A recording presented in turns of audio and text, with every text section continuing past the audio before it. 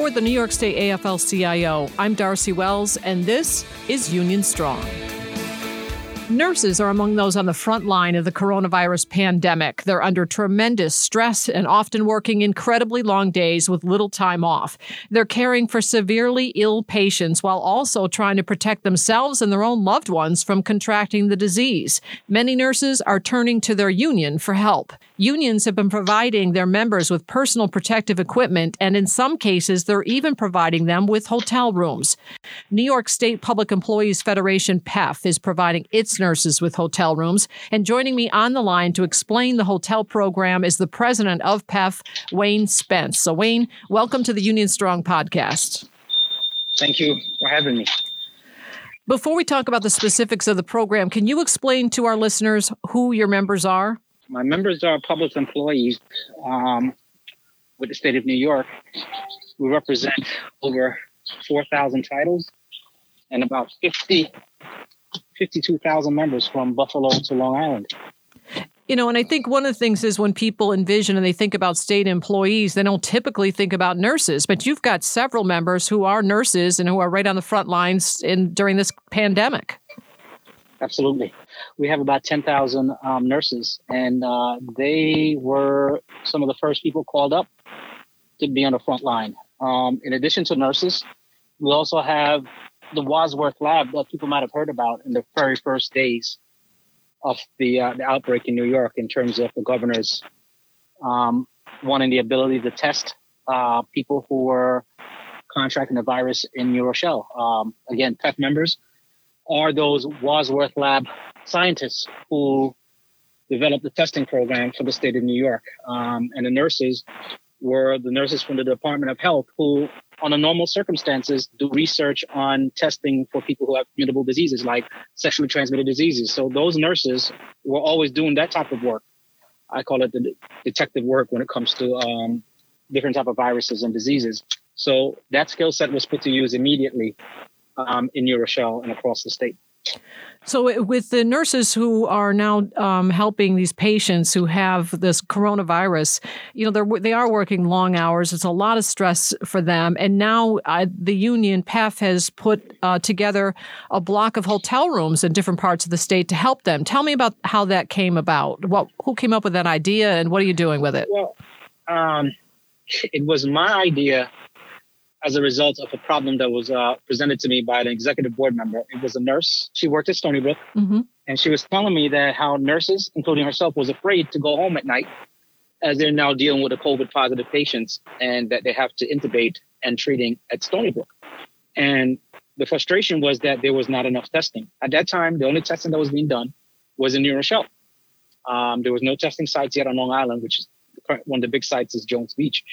So the question was, if I don't know if I'm positive and I go home and I have loved ones, including elder parents, which a lot of us have elder parents now who are living with us, they're the most susceptible and could have some of the worst outcomes as a result of contracting the virus. And they're like, I don't know if I have it or don't have it. And if I don't get tested for it, I'm worried that I'm going home, I could actually kill my loved ones because of the job I do. So I came up with an idea. If I can't get them tested, the best thing I can do then is giving them someplace else to stay, an alternative to going home. And I didn't know how many nurses would have taken it up. But as soon as we offered it, the first night we offered it, we came up with the idea on a Friday morning. And that Friday night we implemented it. And the first night, at least 12 nurses took it at Stony Brook University. And the next day, about 12 nurses took up that benefit at Downstate Medical Center, which had then been identified within one day as the COVID positive triage center for Brooklyn. And then from there, it has mushroomed where we have people who work in correctional facilities or nurses who are now dealing with COVID positive patients, along with OMH and OPWDD facilities in Rockland County, and Buffalo, Syracuse, all the way up to the northern tier, North Country, Dannemora. So we have nurses who are staying in hotels throughout the state that is utilizing this benefit. So the union, PEF, has been paying for these hotel rooms? Yes, I believe we started think maybe the 20th, the 19th or the 20th of March. And to date, we spent at least about $160,000. Wow. And so the demand is not letting up. And it sounds like these nurses really appreciate it, not only to keep their families safe, but, to get some well-deserved and needed rest so they can go back and take care of other people. It was about rest and also anxiety. They now don't have to worry about the stress of worried about going home and possibly bringing it to their family. So even with testing, because a nurse said to me, I was tested, I'm negative. I said, but I'm negative now. I could be exposed tonight and then tomorrow I'm positive. But we can't keep getting tested every day. And that's just not reasonable, nor is the testing ability to do testing all the time. So this is their best shot until I guess there's a discovery of a cure or something better where a nurse can know better if they have it or not. So have you been able to work out any kind of deals and discounts with any of these hotels?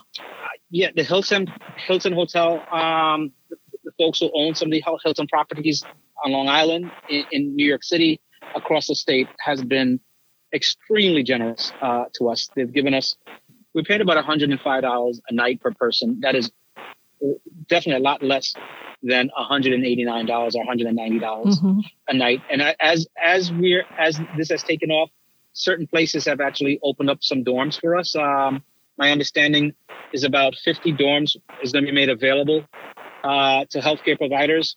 But again, these healthcare providers are also those CSCA members, or the people that does the housekeeping, meaning they are janitors and other people who work in a hospital who are also coming around by having to clean up some of these rooms and the patients facilities that are getting exposed or potentially getting exposed. And they don't make as much as nurses do. And I gotta tell you, my nurses aren't making that much money as it is. So, and they're saying to me that can we let those folks who are really on the lower rung of the pay scale get the free rooms, and can the union help us with those other rooms? So it's a mixed bag.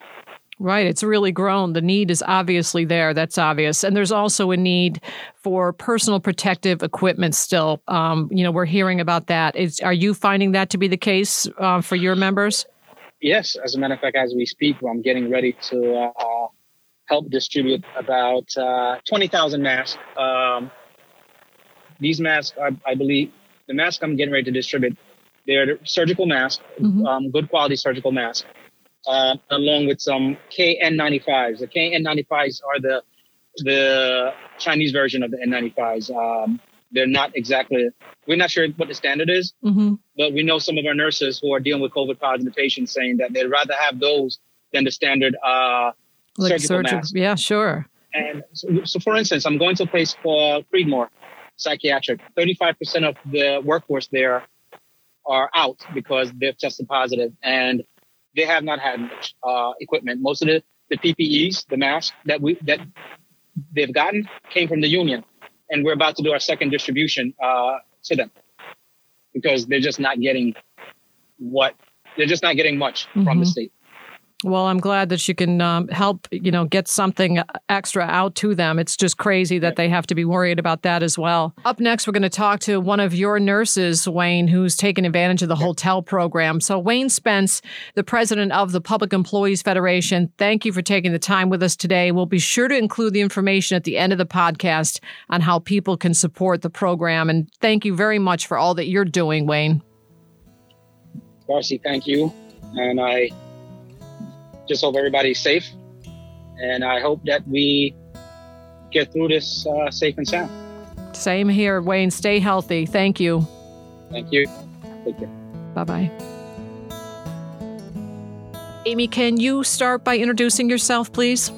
Sure. My name is Amy Patchogue. I'm a nurse at SUNY Stony Brook on Long Island, New York, in Suffolk County, and I've worked there for about 12 years. I'm a TNR2 nurse, meaning that I have a little bit more experience than some of our newer nurses, and I work in surgical trauma critical care.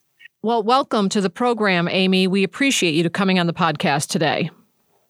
Oh, thank you so much. I really appreciate being there. So can you start, Amy, by giving us an idea of what a typical day is like for you as a nurse at Stony Brook Hospital throughout this pandemic? I don't even know if there is a typical day, but give us an idea of what that's like. Okay, so we walk in the building. Everybody has a mask. Our CMO sent out a message several weeks ago stating that everybody has to wear a mask, at least a surgical, at all times. And I walk in, I go get a pair of scrubs. The whole staff has been issued scrubs. We just go pick them up from wherever. So we don't wear any of our clothes from home on the unit or any of our usual scrubs on the unit. We change clothes and then we usually go to our unit. Lately, I've been just working straight COVID. So my unit is paired with a clean unit. It's the only actually clean ICU left in the institution.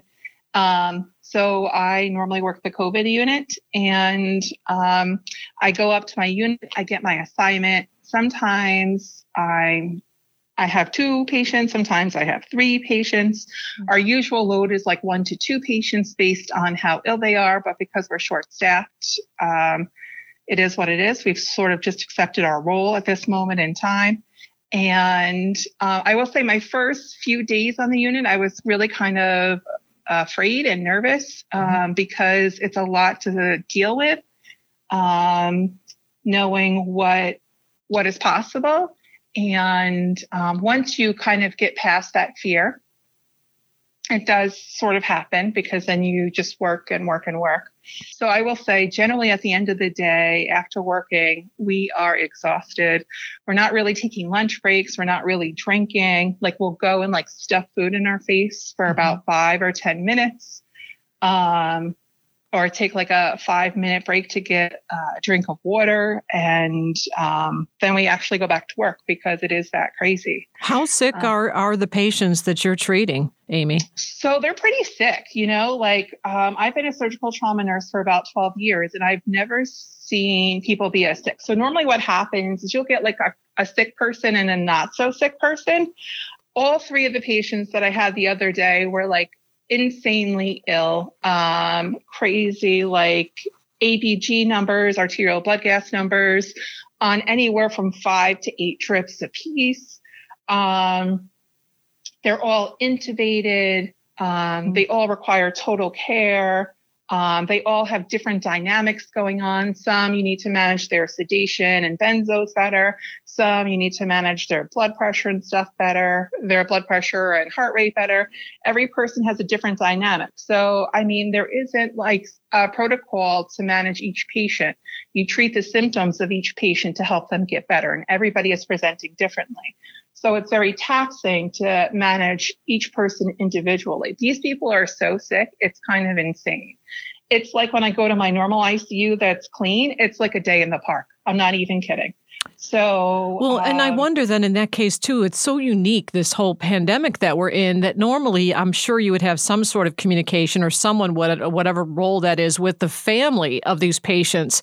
But there's that added stress too, right? Because I've got to imagine that patients come in and say, you've got to let my family know how I'm doing. And what are those conversations like? So with that being said, we do have somebody on our unit who works 5 days a week, and she calls all the families on our unit. So on the 2 days that she's not there, it adds a little bit of an added stress because they'll call. And sometimes if you're busy, you literally can't come to the phone. And it's really, upsetting for them. I can't even imagine how upsetting it is for them. So sometimes we'll talk to the staff member who's in the room, the nurse who's in the room, and ask them, is there anything you want me to say to the family member if we're outside and we pick up the phone?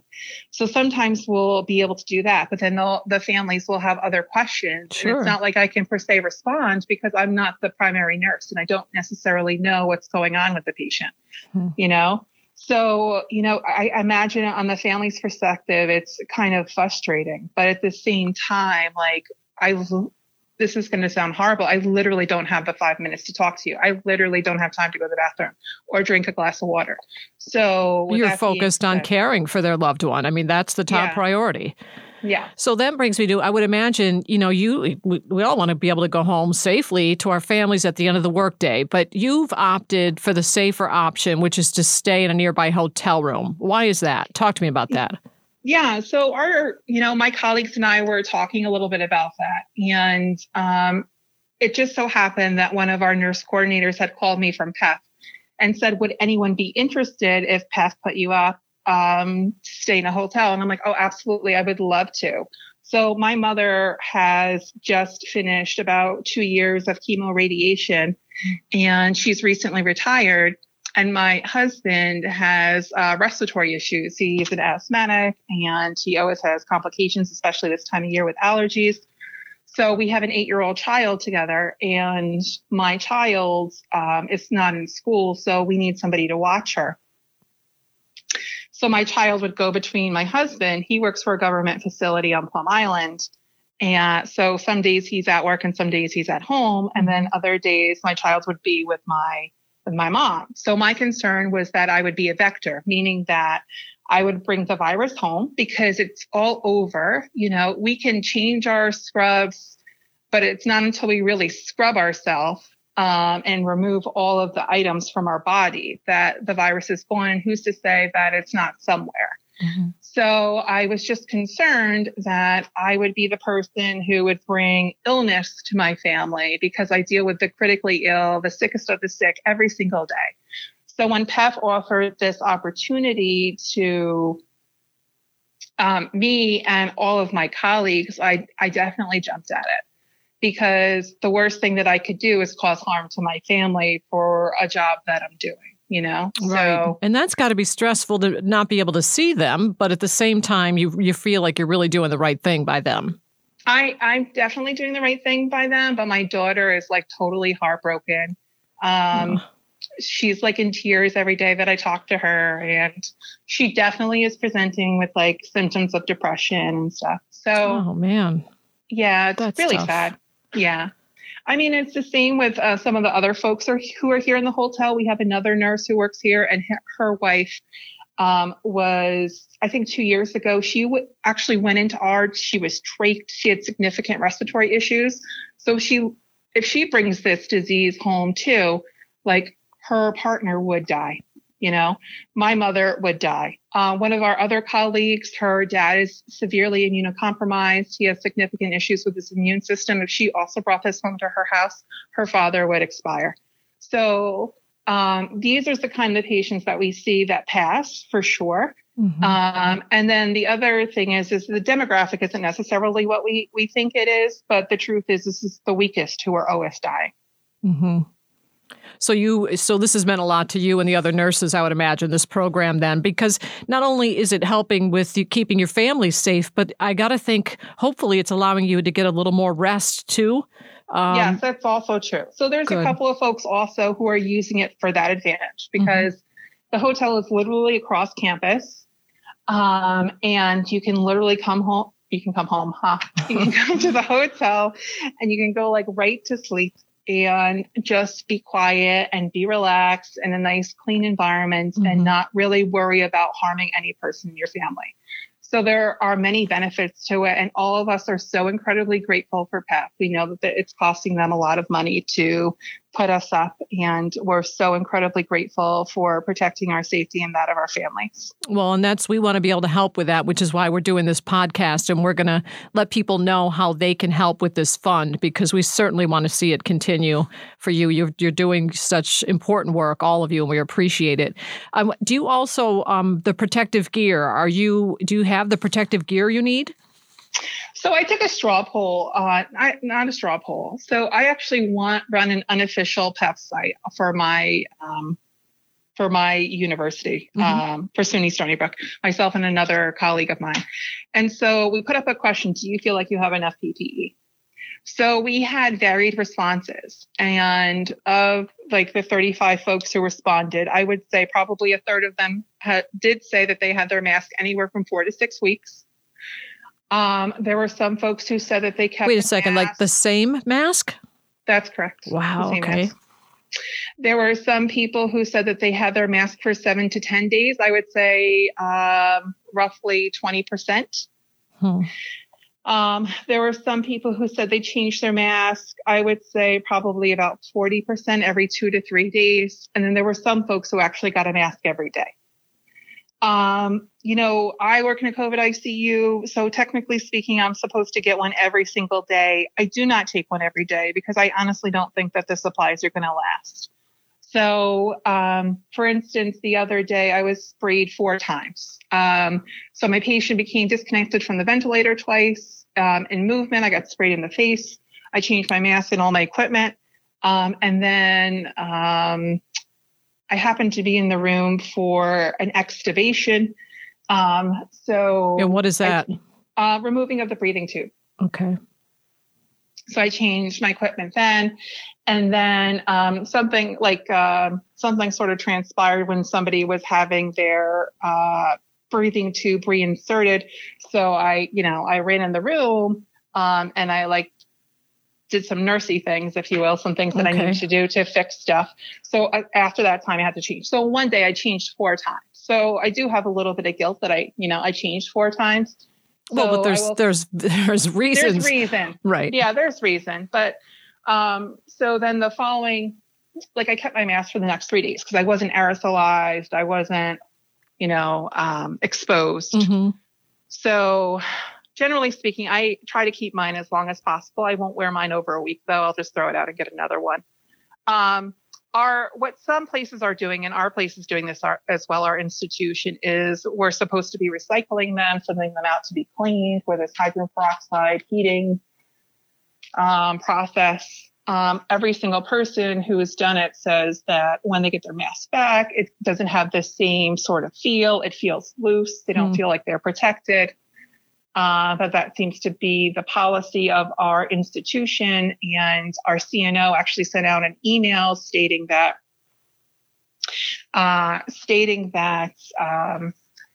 you have to be responsible for your own mask. Your mask is your mask. So if you don't have one, it's kind of like your problem. That's basically what she said.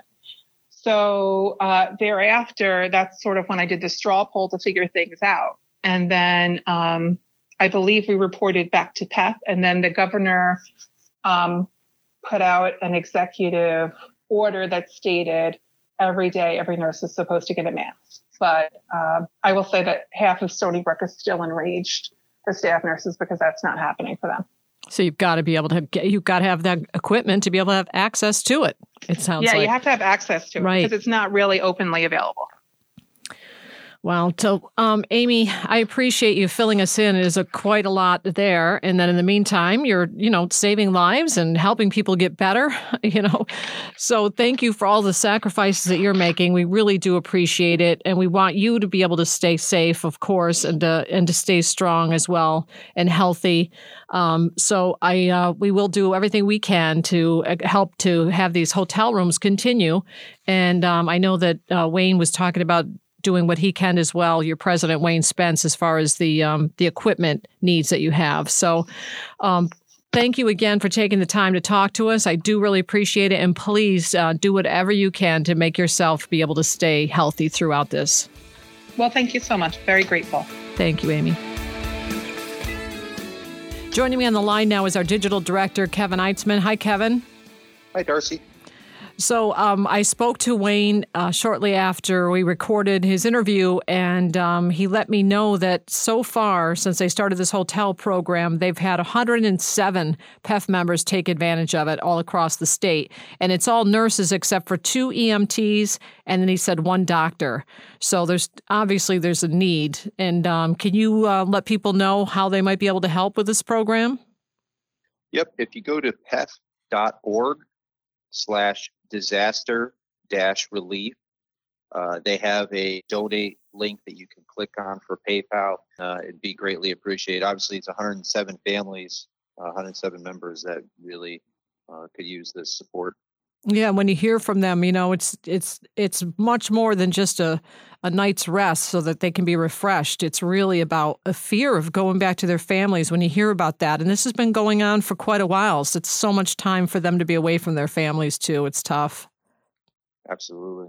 And everything they're going through. There was some noise a little bit in the background when we were talking to Wayne, but that's because he was actually going out at that moment. He was getting in his car so that he could distribute more personal protective equipment to some of his members. And it's just astonishing that there is still this need for this equipment that's so important, isn't it? It is, but glad to see unions stepping up and doing what they can to get as much PPE out as possible. And and just if anyone can help out with the hotel room situation too, that's great. I know they're also looking into dorm rooms. Anything we can do to let these people get a night's rest and peace of mind that they're keeping their families safe throughout this. So thank you, Kevin. Stay safe and stay healthy. You too. Thank you. Thanks for listening to the Union Strong podcast. If you like what you're hearing, you can subscribe and give us a rating.